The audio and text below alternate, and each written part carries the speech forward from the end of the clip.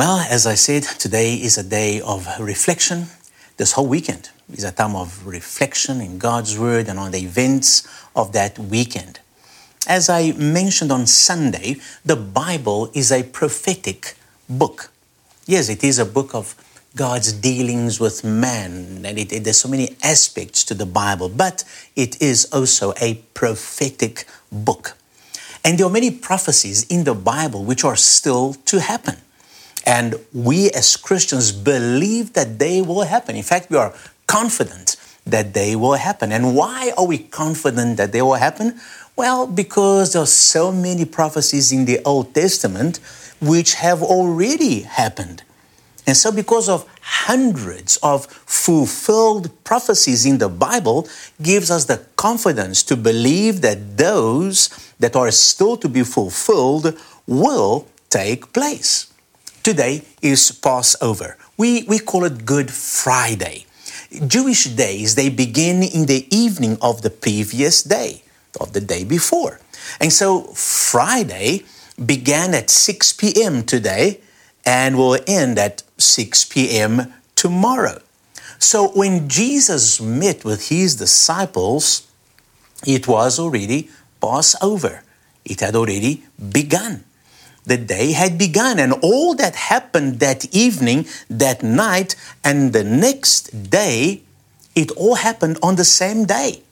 The meal, the garden, Jesus taken prisoner, being falsely accused and falsely sentenced to death, the beating, the crucifixion, the death, his burial, all that happened within one day, between what for us would be 6 p.m. on Thursday evening until 6 p.m. on Friday evening. It was all in one day. On this one day, prophecy was fulfilled. Or let me rather say, prophecies were fulfilled. No less than 28 Old Testament prophecies were fulfilled in this one day alone in the life of Jesus. Do you think that is a coincidence? Not a chance. What do you think are the odds of 28 prophecies prophesied hundreds of years before in one person's life happening in one day of that person's life? You see, and this shows that there is something about Jesus. He's not an ordinary person. Says something about the accuracy of biblical prophecy as well. And it shows us that Jesus was not just another Jew, not another Jewish man. He was Jesus, the Messiah. And so we're going to look at some of the prophecies fulfilled that day. Let's take some time and spend some time in the scriptures looking at those prophecies. We're going to look at a few prophecies, and I'm going to mention the Old Testament prophecy and then the New Testament fulfillment. And it is just wonderful to stop and to reflect on the accuracy of these prophecies. Number one, the Messiah would be cut off, but not for himself, as prophesied by Daniel. Daniel 9:26 says, and after 62 weeks, Messiah shall be cut off, but not for himself. Daniel even gives more or less the time when it would happen. Because if you read the whole prophecy in the book of Daniel, it says from the time that the decree is given to rebuild the temple, to rebuild Jerusalem, so many weeks are going to pass. And it gives an amount of 62 weeks. After the first is a 40-week period, in the 62-week period. And if you go back and you work out, and there are some scholars who have done that, and they go back and they work out, because we know more or less the date when Jerusalem was rebuilt and the temple and so forth. And when you go back and work out, it coincides with the time that Jesus was in Jerusalem. So if people had been paying attention to prophecy and paying attention to the times, they would have realized. And that's what you're talking about on Sunday, isn't it? Here's the fulfillment, John 11:50-52. nor consider it that it is better for us that one man die for the people than the whole nation should perish. Now he did not say this of himself, but being high priest that year, prophesied that Jesus would die for the nation, and not for the nation only, but also that he might gather together into one the children of God who were scattered abroad. John 11, 50-52. So there you go, an Old Testament prophecy fulfilled, and he was cut off. They decided that Jesus must be cut off, not realizing that they were fulfilling Daniel's prophecy. It wasn't just anybody, not just a stirrer they were cutting off. It was Messiah. Number 2, the betrayal of Jesus by Judas was foretold by David. David lived about 1,000 years before Jesus. Psalm 41:9. Even a man, my close friend in whom I trusted, who ate of my bread, has lifted up his heel against me.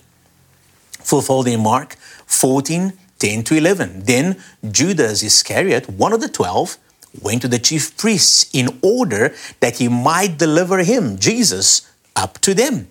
And after hearing this, they were delighted and promised to give him money.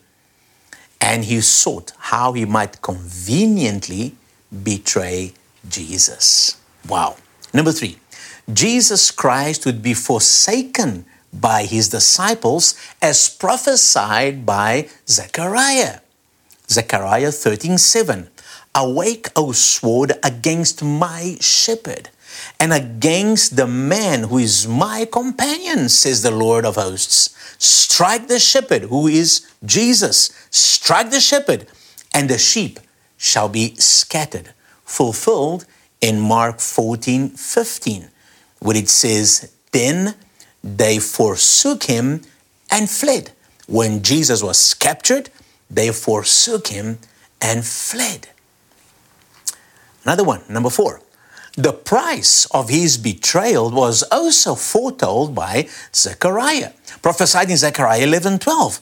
And I said to them, if it is good, give me my price, and if not, let it go. So they weighed my price, 30 pieces of silver. And we know what happened in Matthew 26:15.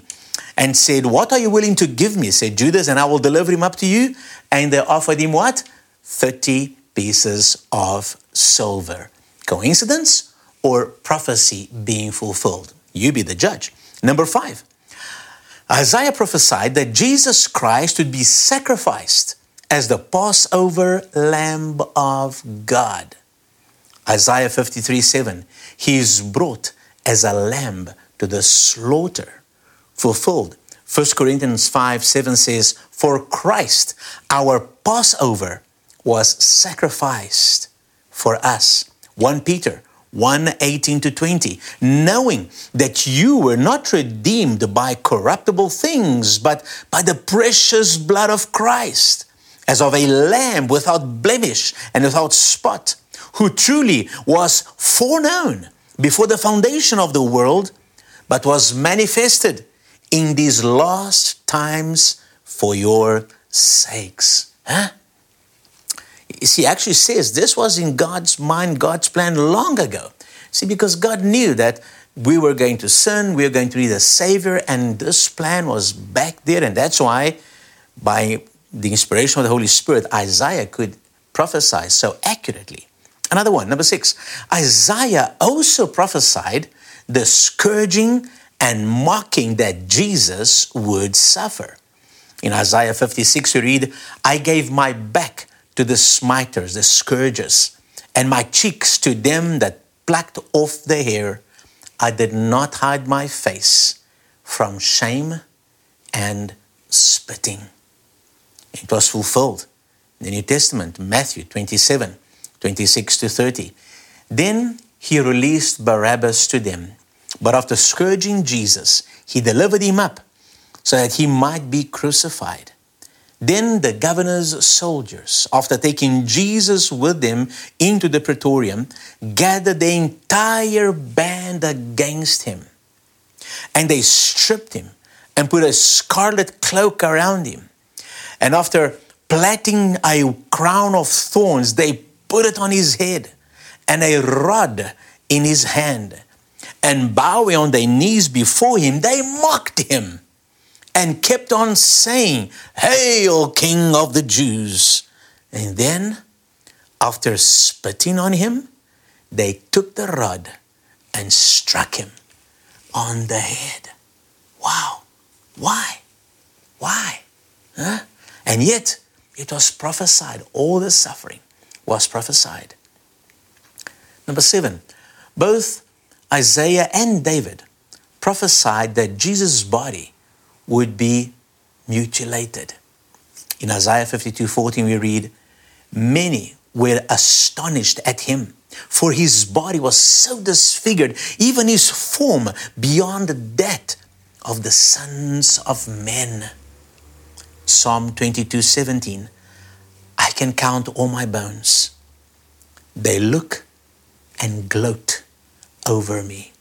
Fulfilled in Matthew 27:26, "But after scourging Jesus, he delivered him up so that he might be crucified." John 19:1, "Then Pilate took Jesus and scourged him." Number 8, Isaiah prophesied that Jesus would not make an effort to defend himself at the trial. Isaiah 53:7, "He was oppressed and he was afflicted, yet he opened not his mouth. He is brought as a lamb to the slaughter, and as a sheep before its shearers is dumb, so he opened not his mouth." Hundreds of years later, Matthew 27:13 and 14, "Then Pilate said to him, 'Don't you hear how many things they testify against you?' And he did not answer even one word to him, so that the governor was greatly amazed." Number 9, David prophesied that his hands and his feet would be pierced. Psalm 22:16, "Dogs have surrounded me, a band of evildoers have encircled me. They have pierced my hands and my feet." Fulfilled in Mark 15:25, "And they crucified him." In John 20:25 and 27 we read, "Then the other disciples said to him, 'We have seen the Lord.' But he said to them, 'If I do not see the nail marks in his hands, and put my finger into the nail marks, and put my hand into his side, I will not believe at all.' Now after 8 days his disciples were with him, and Thomas with them, and the doors were shut. Jesus came and stood in the midst and said, 'Peace to you.' Then he said to Thomas, 'Bring forth your finger and see my hands, and bring forth your hand and put it into my side, and be not believing, but believing." Listen, folks, what is amazing about this prophecy of David in Psalm 22 is that when David wrote Psalm 22, that's 1,000 years before Christ, there was no such thing as crucifixion. And yet when you read Psalm 22, you see it's a description of the crucifixion. How did David know? It was by the inspiration of God. God inspired. God gave him somehow that vision, and he wrote those things down. Dogs have surrounded me. That is a phrase for Gentiles. Gentiles, were considered as dogs by the Jewish people. They were not clean, and so they were unclean. And that's what happened. Jesus was surrounded by Gentiles and a band of evildoers, Jewish people that were doing evil towards Jesus. They've encircled me, and they've pierced my hands and my feet. How clear a description could there be of the crucifixion? And number 10, the parting of his garments was also prophesied by David. Still in Psalm 22, how detailed is that? Psalm 22:18, "They divide my garments among them and cast lots upon my vesture." Wow. His garment was divided. His outer cloak was in one piece, and so they cast lots to see who would get it. John 19:24. Then they said to one another, let us not tear it, but let us cast lots for it to determine whose it shall be. That the scripture might be fulfilled, which says, they divided my garments among them, and they cast lots for my vesture. Therefore, the soldiers did these things. As I said, there are many other scriptures, 28 in total, that prophesy events on that day. And there are more. We don't have time to look at that tonight. But listen, folks, I've just shared 10 of them with you. There is just no way that this can be a coincidence. This goes to show that Jesus really is the promised anointed one, the King, the Savior, the Lord. And that day, that Passover, starting with that Last Supper and all the events of that day, was fulfillment of Scripture. In Luke 22, verse 14 to 19, we read about Jesus gathering with his disciples at the Last Supper. He says, when the hour had come, Jesus sat down, and the 12 apostles with him. Then he said to them, with fervent desire, I have desired to eat this Passover with you before I suffer. For I say to you, I will no longer eat of it until it is fulfilled in the kingdom of God. Then he took the cup and gave thanks and said, take this and divide amongst yourselves. For I say to you, I will not drink of the fruit of the vine until the kingdom of God comes. And he took bread, gave thanks and broke it and gave it to them, saying, this is my body, which is given for you. Do this in remembrance of me. Listen, that verse 6 when he says, I will no longer eat of it until it is fulfilled in my kingdom. He was talking about and looking forward to the marriage supper of the Lamb. You know, in Revelation 19:9, blessed are those who are called to the marriage supper of the Lamb. You see, when he said, I will no longer eat, he's not talking about never eating again with them, anything. No, he's talking about, I'm not going to have a ceremonial meal with you again until that day. And I'm saying this because we know if you read the Gospels that after his resurrection, Jesus did eat with the disciples. But he did not eat a ceremonial meal. Passover is a ceremonial meal. And that supper of the Lamb is going to be a ceremonial meal as well. All right? And then verse 19, this is my body which is given for you. Once again, Jesus, he declares that he's going to die. He says right in the beginning, you want to eat this Passover before I suffer. And yet, the disciples don't seem to get it.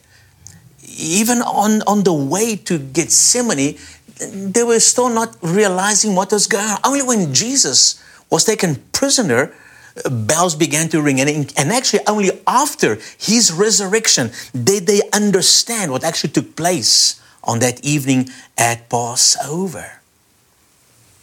That night, Jesus changed the meal.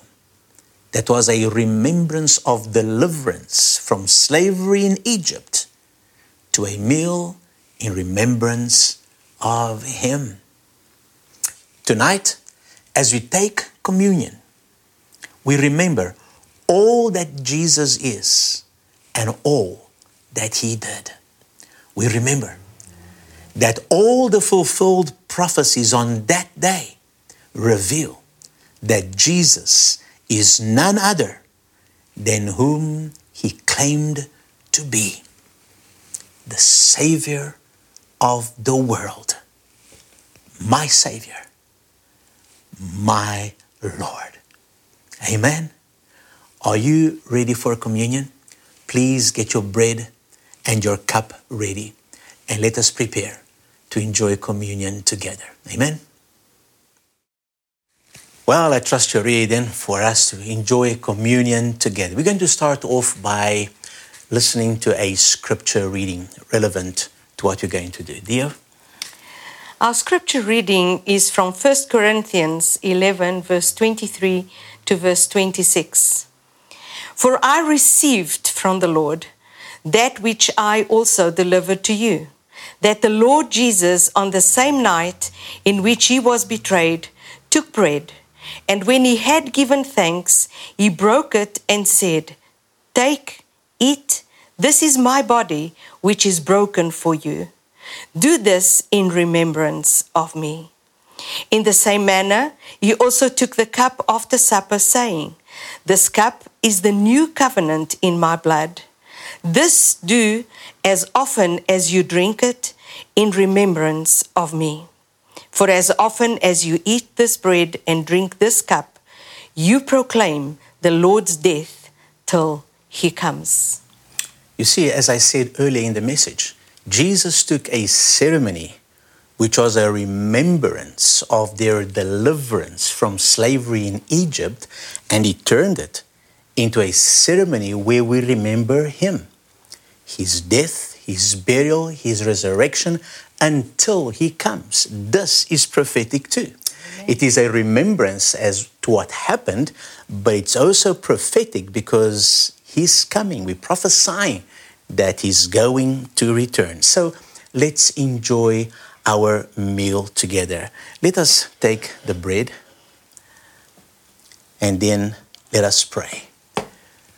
Father, we thank you for the bread, the fruit of the ground, reminding us today of Jesus, his body broken for us on that Passover day.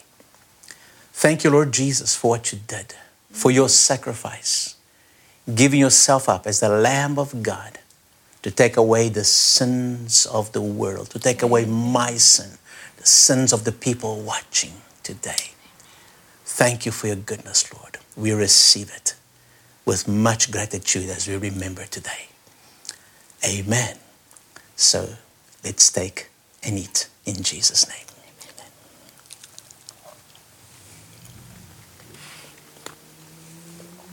Thank you, Lord. Amen. Let's take the cup. And then we read that it said, "Take the cup, and all of you drink of the cup, to remember the blood that was shed." His blood, which was shed for our sins. There is no redemption of sins without the shedding of blood. Those Old Testament sacrifices could only cover the sins temporarily. But the blood of Jesus, that day, it came to eradicate, to completely take away our sin. That even though we can be so sinful sometimes in words, deed, or actions or thought, when God looks at me because of the blood of Jesus, he sees me sinless. That's what justified means. Justified, just as if I'd never sinned. Only God. Only God. And this is what you remember. Lord, we thank you, Lord Jesus, for your blood poured over. For each one of us, for each one watching, listening. Thank you, Lord Jesus, for your great sacrifice. We remember tonight, Lord, and we are grateful. Thank you. In Jesus' name we pray. Amen. Well, drink of the cup of blessing and be blessed. Amen.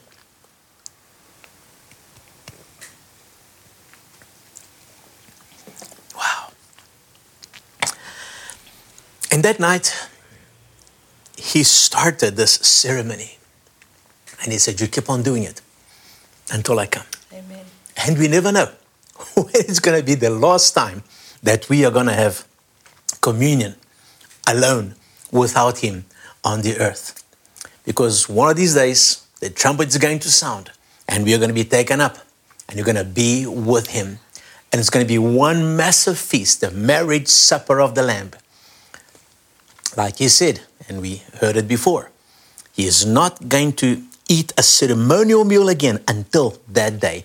Until that day, we're going to keep on believing, we're going to keep on trusting, we're going to keep on having communion and looking forward with a blessed hope, looking forward to that day when you can be together with him again. Amen. I trust you have been blessed by this service, this Last Supper service together. May the Lord bless you. Continue enjoying this weekend. Continue taking time to meditate on God's word, read some of those scriptures around the crucifixion of Jesus. And we'll see you again tomorrow morning, 9 o'clock, for our Good Friday devotion. Father, we thank you for this time together, Lord. I pray that this time will be resonating in our hearts and helping us to understand deeper the meaning of Passover, the meaning of communion, and helping us to look forward to your coming. So now may the love of God the Father, the grace and the peace of our Lord Jesus Christ, and the fellowship of the Holy Spirit embrace you, your family, your household, until we see him face to face. God bless you. See you tomorrow.